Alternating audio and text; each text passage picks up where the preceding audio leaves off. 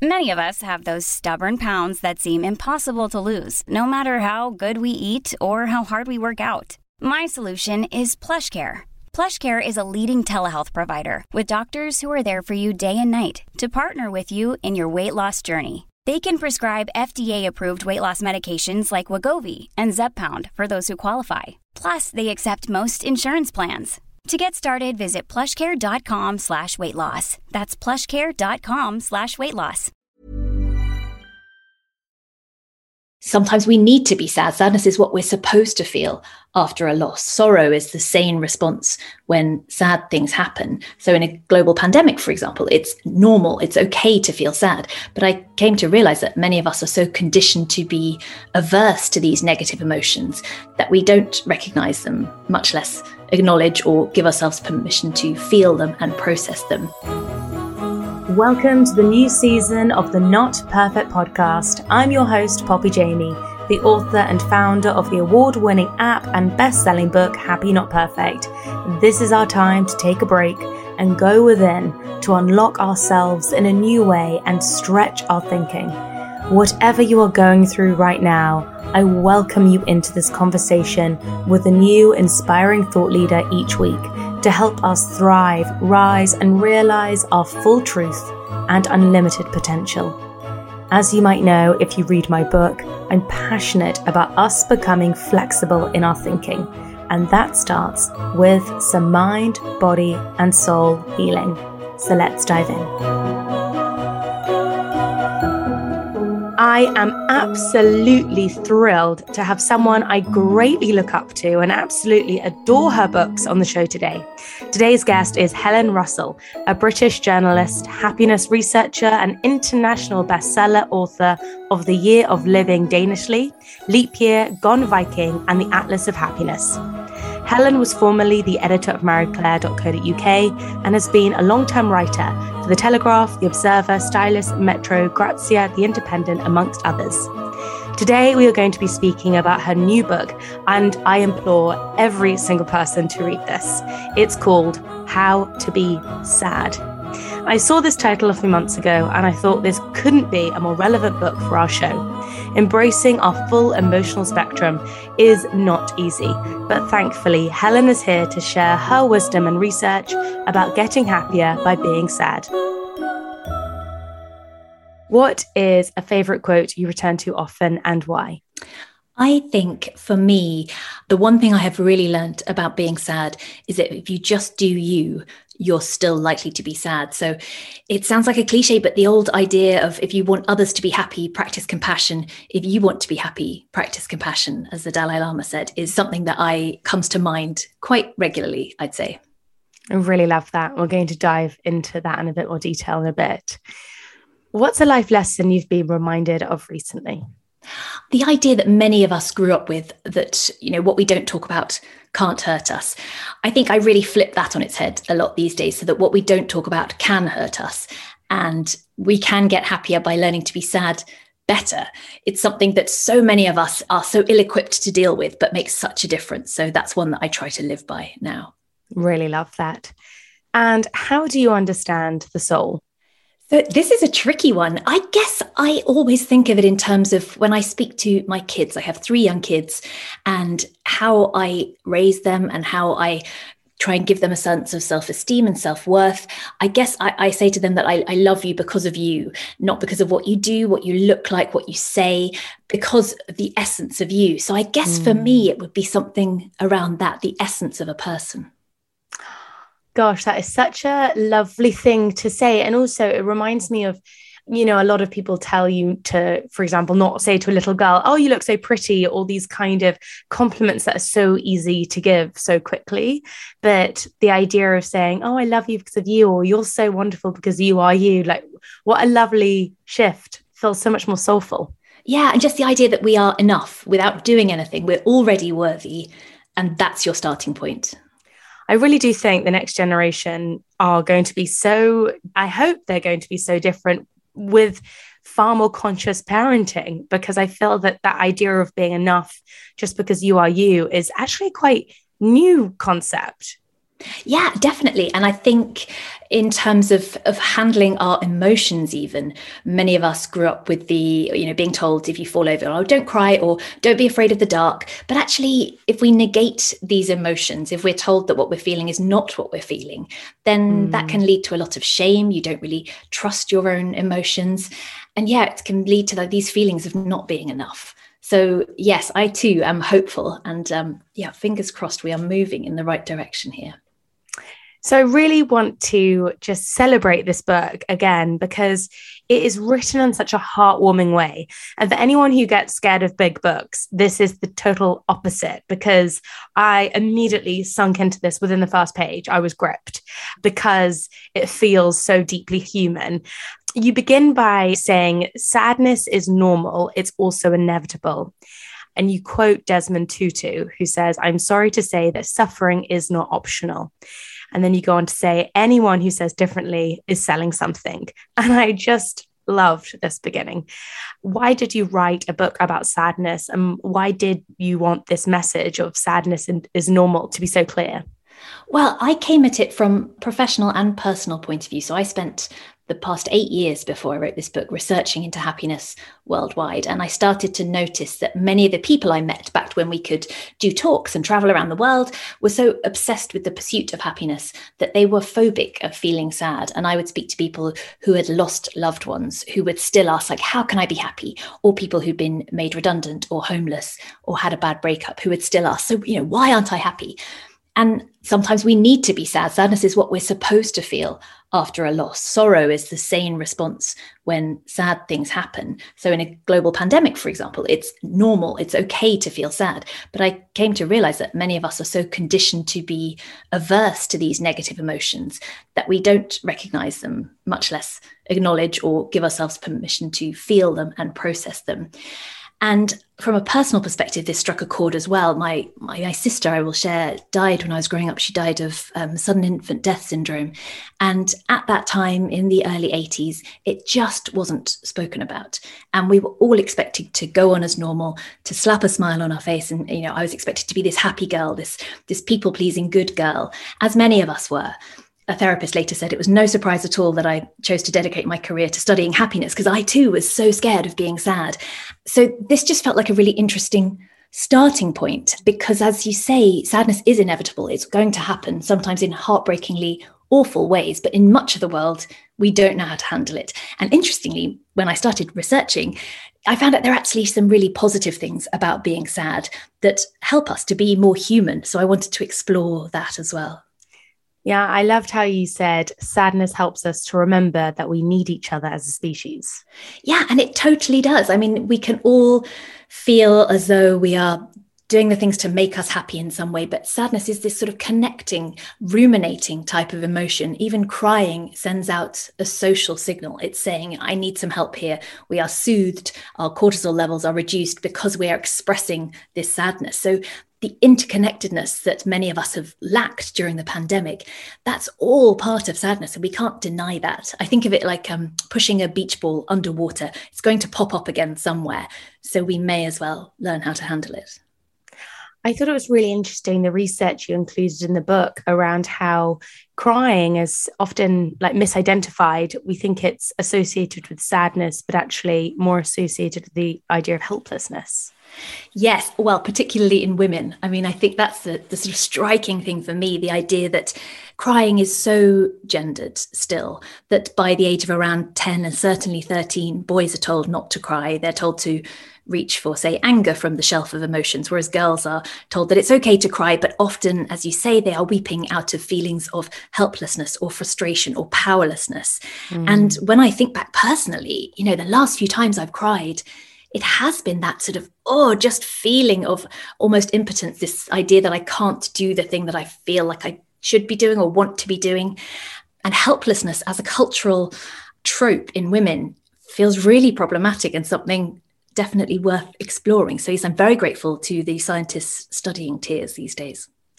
Yeah, I started to think back to the last times I've cried, and I suddenly thought, yeah, you're right. It hasn't really been about sadness. It's been far more about that panic when you can't, there's actually just nothing, you know what to do next. And it's kind of a way to process that helplessness. I mean, I love crying, so I really enjoyed that part of the book. I'm sure everybody around me is like, oh God, she's crying again. But in that way, it is making you feel better because you are reducing your cortisol, you are soothing yourself. So actually, even though it's not ideal, and it would be great if we didn't feel helpless and we found a way to process these emotions, perhaps be more assertive, actually, your body is doing the thing that it knows it will take you down, it will soothe you. Our bodies are smart, they're figuring a way to help us. And again, you're very detailed on and looking at how emotions and gender are so delicately linked. But another part of the book I thought was fascinating was the part about anger. And again, being very gendered, but also exploring that actually it can be quite helpful to be good at anger.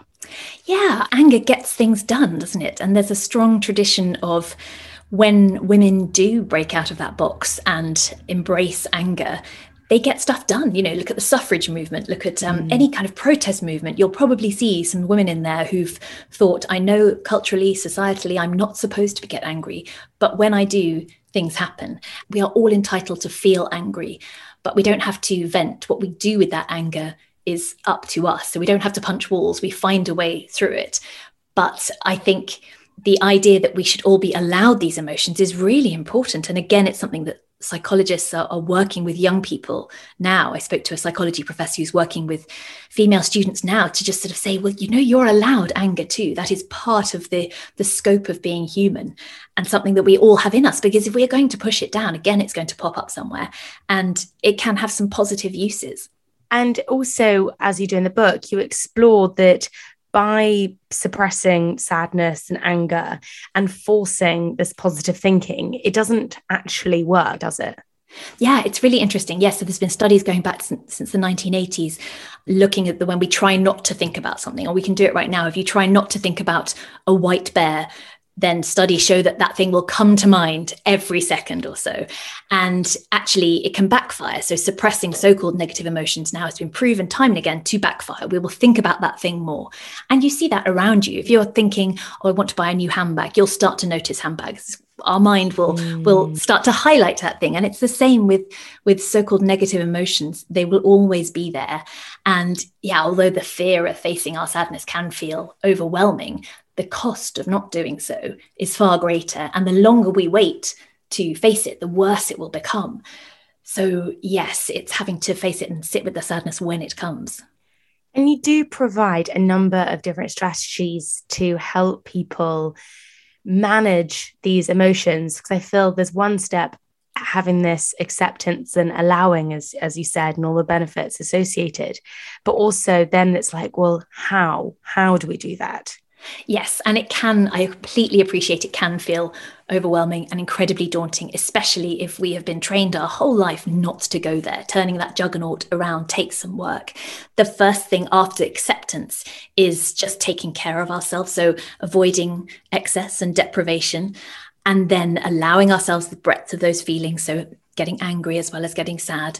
And then I think there's a lot that we can do around getting some perspective. I always find very helpful. So I started at one point, I was on bed rest after years of infertility. I will share, I managed to get pregnant, but I'm a small woman and I was on bed rest for a couple of months. And I started looking into the history of sadness, which is fascinating. And really finding out that, you know, as humans, we've been through so much for so many years. Things are better now than they have been for many of us, but also we have endured tough times before and survived and even thrived, and we will again. And that's not to negate that sadness. That's to just see it in a sort of overarching sweep of humanity. For me personally, books have always been a huge help there. They are the ultimate exercise in empathy. We're putting ourselves in someone else's shoes. And brain scans show that when we read, we're mentally rehearsing the activities and sights and sounds of a story, stimulating our neural pathways. We're getting a taste of another way of living and feeling almost a companion in our sadness. And music can do that as well. So there are lots of cultural tools that we can use. You know, listening to sad music when we're feeling sad can actually feel like a companion. It doesn't make us feel even more depressed. It makes us feel soothed in some way. for me, one of the biggest ones was learning to talk about it. As we're doing now, as you do in your work, it's opening up and breaking that silence and the shame around sadness, and doing that in quite a constructed, organized way. So I call it the buddy system, the idea of having a friend and having an agreement that when you're in trouble, you'll get in touch. And when you talk, they'll listen without interruption. And when they talk, you'll listen without interruption. And just having that go-to person that you agree you'll be there for each other to talk. And especially over the last 2 years now, when we haven't had those face-to-face connections, it's really important to reach out in that way. I don't know about you, but I feel as though the phone phobia that many of us already experienced has got so much worse, don't you think? So actually, even though it's pushing ourselves out of our comfort zone, it's enduring these little discomforts that will help us to deal with the big sadnesses. It is so true. I have a friend and I absolutely adore her. She called me last week, couldn't pick up. I looked at this call, I was like, I will. You know what? I'm going to call her tomorrow. And I have to almost rev myself up for a phone call these days. It's so strange how that has happened. It's so strange. And also, I'm a lot older than you, but I think maybe even 10 years older than me, there is not that problem. It is kind of 1980s onwards kids who have now had a lot of their adult life with technology, that this fear of speaking on the phone, or this, when we're used to being able to compose our messages. Actually, fear of the telephone has been around for as long as there's been the telephone. It's just massively exacerbated in these generations and since the pandemic.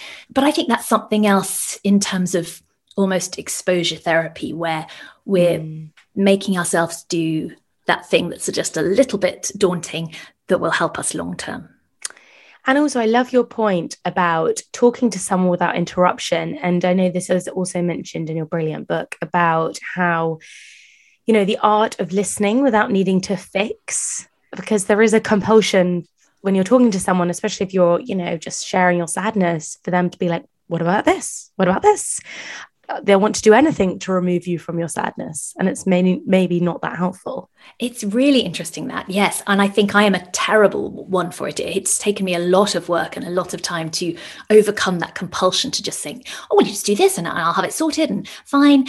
But I guess there's two things there. There's firstly, that it's not going to help them. They sometimes just need to talk. We all just need to talk without having a sort of relentless positivity or minimizing our concerns by saying, oh, it's fine because there's worse things happen at sea. So when I talk about getting some perspective, I don't mean saying, well, at least it's not the plague, for example.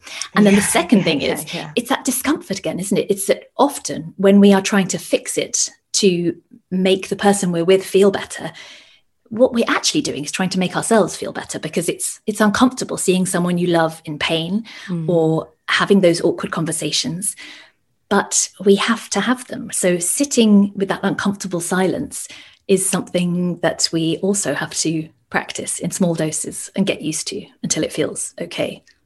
Yes. And that point on comparing sadness is something I'm seeing more and more, and it is leading people to feel that they then don't deserve to be sad in comparison to someone else's pain. Why is it so important to embrace our sadness and to try to remove away from thinking, oh, well, so-and-so went through so much worse, so I can't possibly be sad?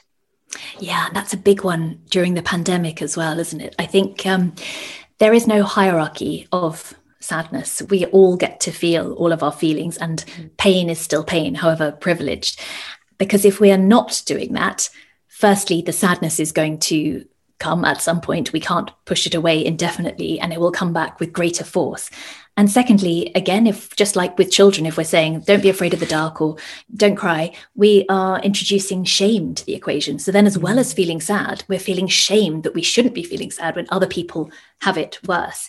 You're allowed to have compassion for other people whilst experiencing your own sadness. And shame is another thing that's so gendered. I think for women, there are feelings of not being good enough in the workplace, or not being the perfect mother, or not hitting the milestones that people expect of women. And then for men, the shame is almost a greater problem still. It's this idea of shame linked to even the expressing of any emotions. So if we're going to have equality, we have to make it equality for everyone. And it has to be that we are all allowed all of our emotions. And traditionally masculine norms and the idea that a masculine identity conflicts with having emotions is really problematic. So when I speak to people about this now, I almost sort of say, well, if you're not doing it for yourself, you're doing it for other people. You need to not feel shame about feeling sad, or you have to understand that your sadness is legitimate, because otherwise you are setting an impossible precedent for everyone else as well. I love that idea of, allowing emotions is liberating other people. That feels so lovely. And it shouldn't have to be that way, but for many of us who've been trained to people please in that way, it's a short-term hack to get us to be able to handle our own emotions in a more healthy way. Yeah, and you include Carl Jung's quote saying, shame is a soul-eating emotion. Do you have any kind of other words of wisdom to be able to meet shame and shake it a little? I think airing it is helpful, because it's never as shocking as we perhaps think it is. I always used to think of it as like a backpack with big bricks in it. And then I was speaking to a friend yesterday, in fact, and she coincidentally said, yeah, mine's a big backpack with really big rocks in it. I said, oh, mine too. So just the idea that every time we talk about it, if we, Queen Brené Brown says that the antidote to shame is vulnerability. And I do think that if every time we are able to talk about our shame to somebody we trust, a safe space, then it lessens slightly. And then I think for Brits as well, it's so tied up with apologizing for feeling even. So that's something that we can do every time we feel ourselves about to say, oh, sorry. And I've had people who've said sorry when they've had to leave early because they have been unwell, or a friend got knocked off his bike and he said sorry to the person who knocked him off the bike. I mean, it's just so habitual. Yeah. And of course we should apologize when we've done something wrong, but we shouldn't apologize for feeling. So if you feel that word forming on our lips, you can take a box breath. You can breathe in for 4, hold for 4, out for 4, hold for 4 again. And it's enough time to just break that pattern a little bit. But it's not easy. I would stress that. None of it is an easy, quick fix, but it's certainly worth it. I've got some really exciting news. My podcast partners, Platinum CBD, have decided to offer the chance for Not Perfect listeners to try their CBD for free. So all you need to do is pay for shipping. Super easy. So if you want to try Platinum CBD for free to help you sleep, manage stress, or sore muscles, then all you have to do is visit col-care.uk. And the link will be in the show notes too. And choose between a 10 milliliter CBD oil in peppermint or unflavored, or the CBD soft gel capsules. Add it to your basket, and at checkout, add the code NOTPERFECTFREE. Get your free CBD while stocks last. I was fascinated, and also it made sense for me because I very much relate to this research. But you write about how there is a natural dip in happiness between the ages of 25 to 40, and there's more clarity as to why there is. Would you mind speaking a bit more towards that? Yes, I think this is fascinating. So yes, it's this U-shaped curve, and the loss of happiness, between 25 to 40 is apparently equivalent to a third of the effect of involuntary redundancy. And researchers used to think that this was because of the pressures of midlife, or when we perhaps have caring responsibilities towards children, towards parents, in all directions, maybe the pressures of a whopping mortgage. But actually, researchers have found the same trend plays out in the animal kingdom. And it's not because monkeys have massive mortgages.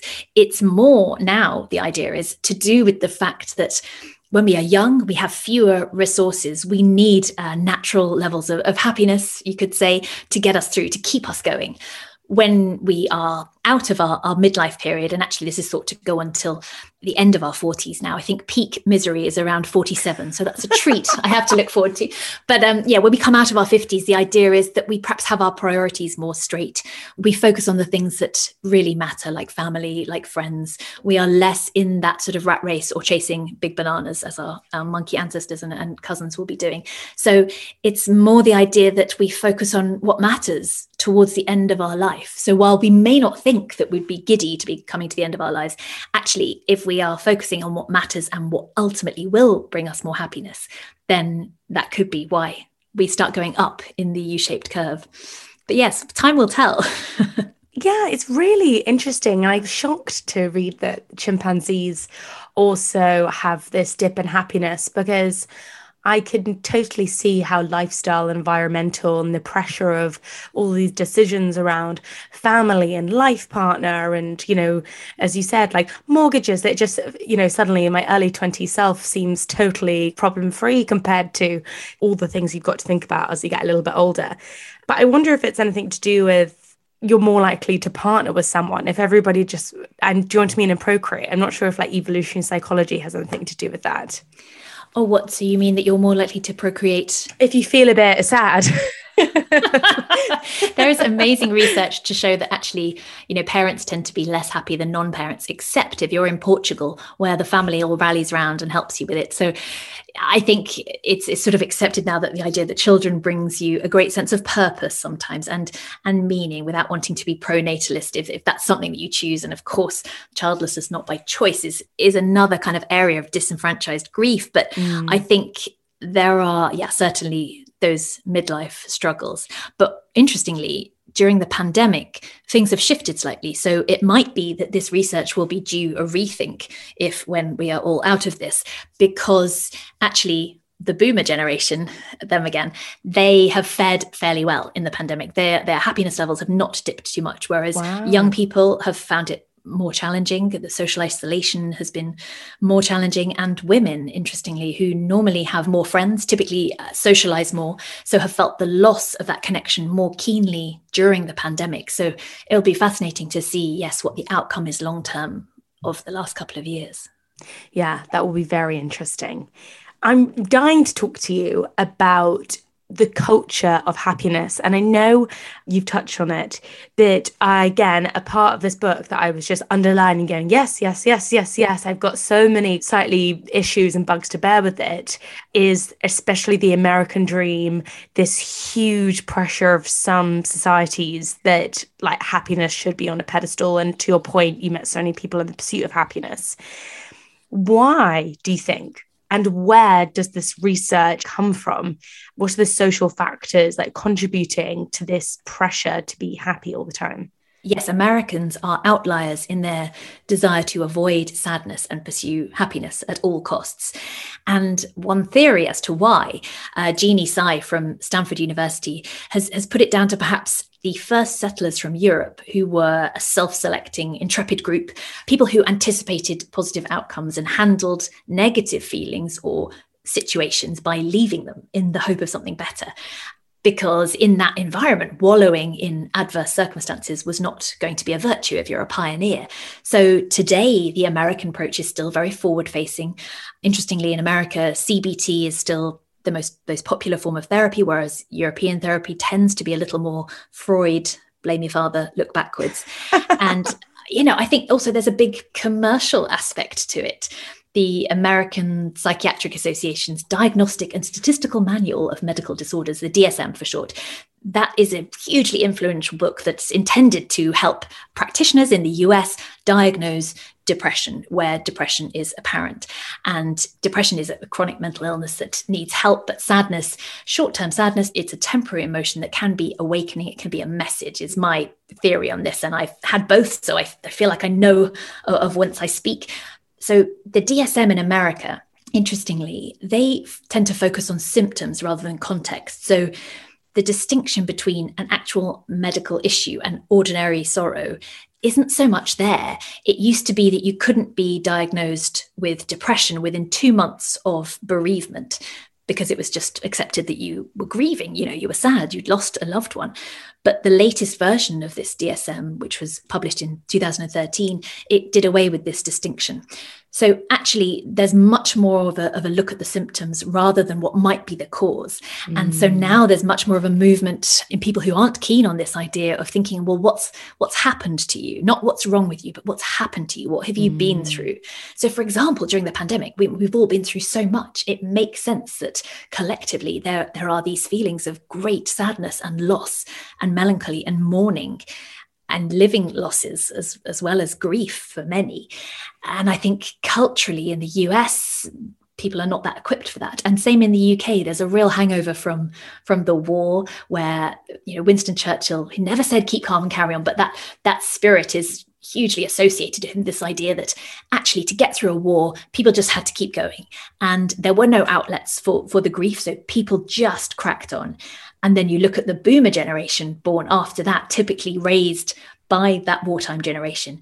And suddenly you're seeing this prioritizing of self-esteem, the idea of protecting the ego. But interestingly, it was striving for happy. So you're allowed to feel, but you should feel happy. So follow that trickle-down effect that the children of the boomer generation, me among them, there was this idea of, well, don't be sad, just don't cry, up you get, don't be afraid of the dark, from the best of intentions, because they had been raised by this other wartime generation. But it all filters down and impacts on where we are now. So in the US and the UK, I think we've been massively influenced by pioneer values and again, the Second World War. Whereas if you look at perhaps East Asian culture, there is much more of an idea of nuance, that you can be happy and sad all at the same time. There's more of a granularity of emotions that I think we could all learn from. It's so interesting when you compare cultures, because it shows how a collective culture can influence our behavior at such a micro level so significantly. How does depression correlate to whether a society embraces sadness or not? Well, interestingly, there's fascinating comparisons between Japan and the US, and they're good countries to compare because both are wealthy, both have well-developed health systems. And in Japan, psychiatrists will say that for all of the problems that every country has, and Japan has issues with work-life balance and many other things, but psychologists there will say it never occurred to us that we should medicate away sadness or melancholy or grief, because it never occurred to us that that was a problem. And if you look at this idea that many of us will read about in lifestyle magazines, that, happier people are healthier. And it's certainly a phrase that I've used myself in my former life. Well, actually, if you look at the data that gives us this trope, it's largely from the US, where people who are less happy tend to have higher BMIs, less healthy blood lipid profiles, which is a good indicator of well-being and health. But in Japan, if you are not happy, it has no impact on your health because there is no value judgment placed on not being happy. So the scientists and the researchers have concluded that actually being sad only makes you sick if you're terrified of being sad. Wow. You can be healthy and not happy that week in Japan and you'll be fine. So it does have a massive, massive impact, the way we are approaching it.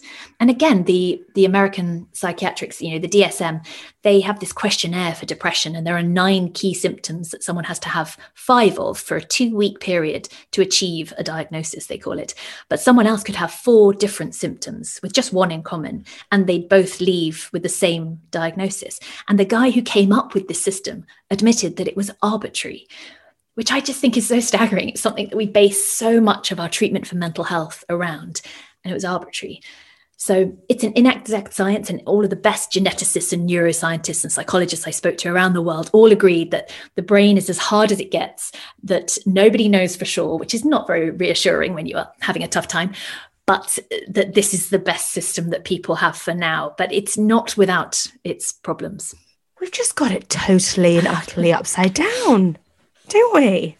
It's a tricky one. Yeah. It is. It's like the very thing we want. By wanting it, we kind of don't have. And by, trying to run away from a thing we think we don't want, we end up getting more of. What a contradiction. Absolutely. And I think as well, the kind of the social inequality that has really, you can see that wealth gap widening during the pandemic. That also leads to sadness and mental health problems, and even to addiction, as we are trying to maintain self-esteem and status in an ever more unequal society. It's very stressful. So it can again lead to increased desire to feel better via a crutch of some kind, whether it's our smartphone or alcohol or shopping, whatever it might be. So there's a lot to unpick. And I think for me, no country's doing this perfectly, but in some respects, the Scandinavian approach to equality makes a big difference here. And I think I see that playing out and being quite helpful when I compare it to, my life in London, for example. You touch upon how self-esteem and sadness relate to each other. And I'd love to talk further about that. What do you mean by self-esteem, and how does comparison interact with self-esteem? Like, why is it that inequality would affect our self-esteem? I think it's this idea that, John Berger has been talking about this since the 1970s, this idea of advertising takes something from us and sells it back to us for the cost of the product. And this idea that inequality is, the idea is that we feel less than we were because we don't have as much as someone else. And you see this even in a neighborhood, for example, where somebody is a millionaire. If down the street people are not millionaires, if they're struggling to put food on the table, the millionaire will be less happy as well because of that inequality, because of the anxiety attached to that. Whereas, for example, in Scandinavia, there is much more of an idea that everybody pays these eye-watering taxes that really are quite eye-watering, but you don't have to have that constant level of anxiety that your neighbour's going to rob you to put food on the table. You don't have to worry that you're not going to be able to put food on your own table because the state largely has that sorted. So you almost have the headspace to be happy more because you're not anxious all the time. And I think trust and happiness is such a huge, in the Venn diagram, such a huge crossover, that if you trust the people around you, they tend to behave better, that trust becomes a self-fulfilling prophecy. And you just have the headspace to be happy, to be less anxious. If you are living somewhere where most people are taken care of, you can live with a little more of a clear conscience, I think. And then also expectations play into this. And you write, which I really related to, your story of when you were little, watching Disney, having these expectations. Of course, you know, this then leads to that, and this then leads to that. And then when it doesn't, this rising disappointment. Yes. So when I was little, I swallowed the Disney manual whole. I watched a lot of television, and my parents split up and my dad remarried. And I fully thought I would get to be a bridesmaid, probably with a tiara, probably riding my own pony. This did not happen, listener. And I was absolutely devastated. And, you know, you see on television this glossy life, and especially growing up in the 80s and 90s, we're talking sort of Dallas Dynasty. Yeah. I wasn't watching that as a 5-year-old, but, you know, you still got the idea where everybody had very big hair, very lovely, beautiful, symmetrical, matte faces. They lived glossy, shiny lives. I grew up in an area where my family didn't have any money. It was just me and my mum, but the people around me did. And the childminder would pick me up in her white Porsche and drive back to the house with a swimming pool. And that wasn't my experience of life at all. Yes, it's a weird one. And of course, people work hard for their success and they should enjoy it. But I think we have to look after everyone a little bit more than perhaps people are used to. And this idea of expectation, I think I grew up at a time when you were supposed to aim high, you were supposed to aim for the top. And if you weren't really doing it right. And perfectionism was the one acceptable flaw you could state on your CV or in your job interview. And actually, you know, you've talked about it before as well. Perfectionism is such a trap. It's actually a health risk. So I think we have to really do some rewiring and do some reevaluating, which is hard when it's everything we've grown up with. I think that's really challenging for people.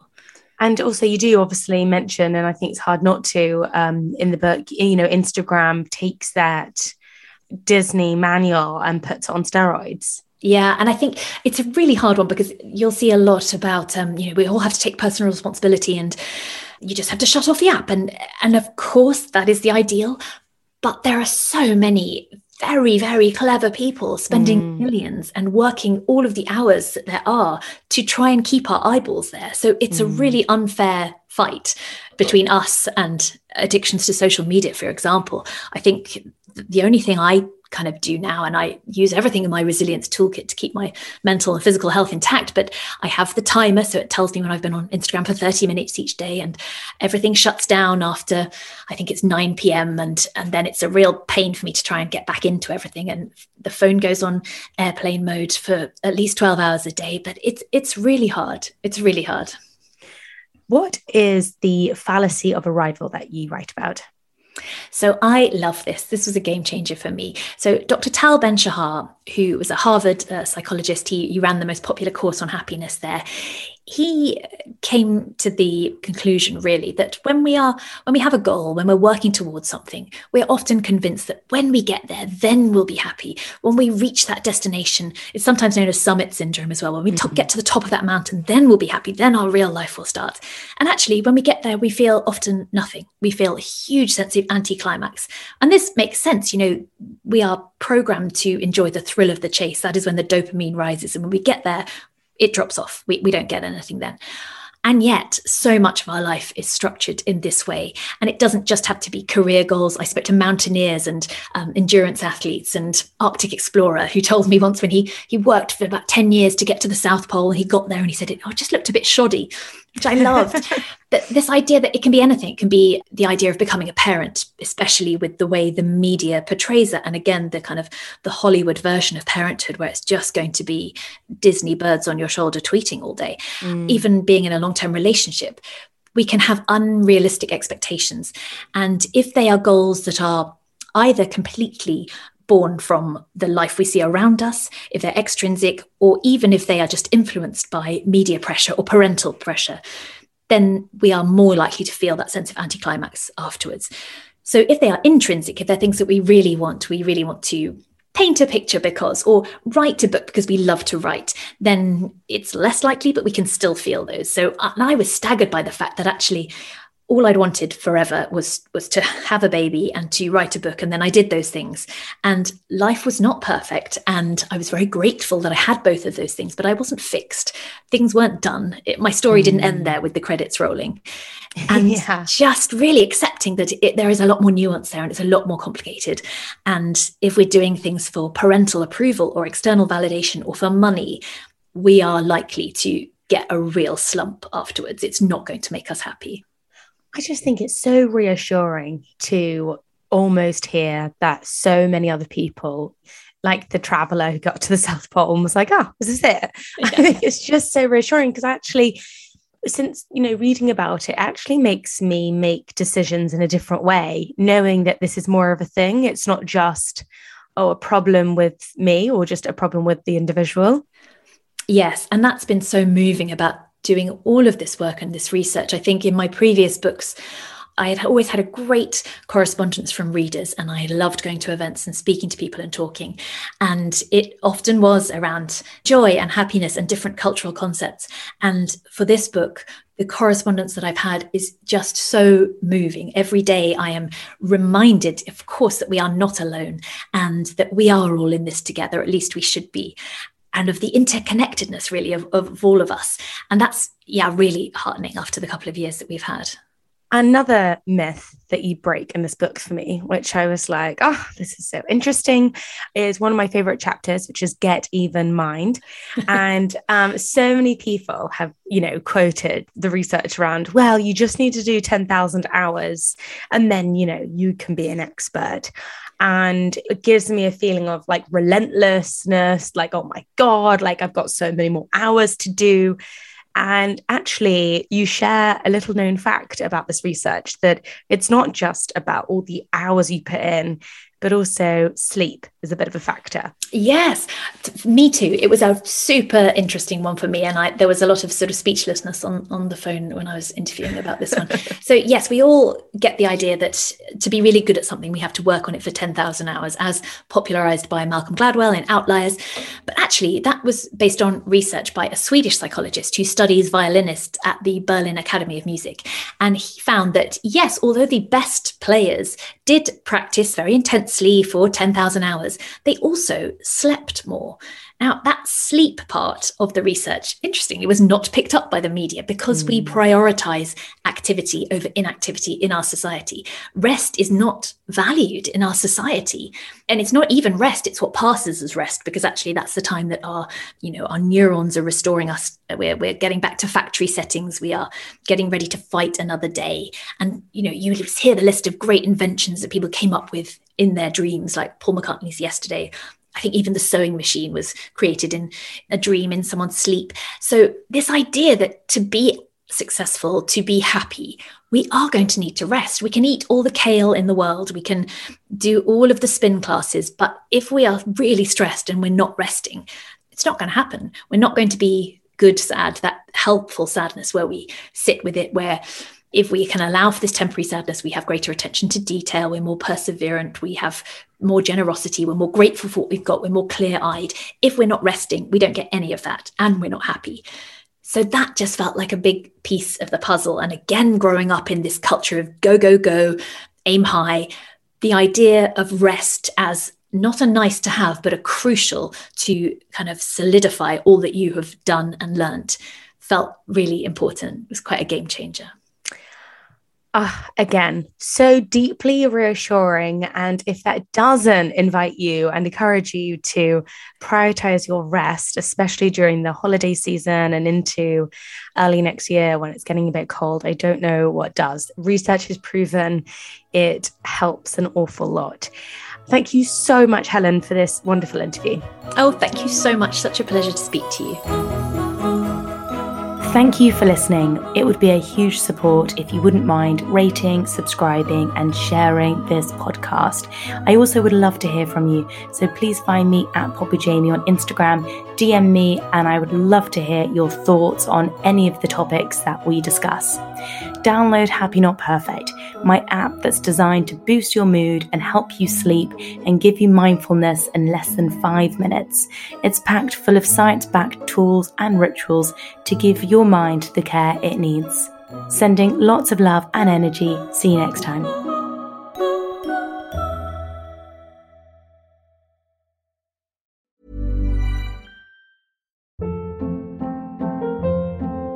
Hold up. What was that? Boring. No flavor. That was as bad as those leftovers you ate all week. Keke Palmer here, and it's time to say hello to something fresh and guilt-free. HelloFresh. Jazz up dinner with pecan-crusted chicken or garlic butter shrimp scampi. Now that's music to my mouth. HelloFresh. Let's get this dinner party started. Discover all the delicious possibilities at HelloFresh.com.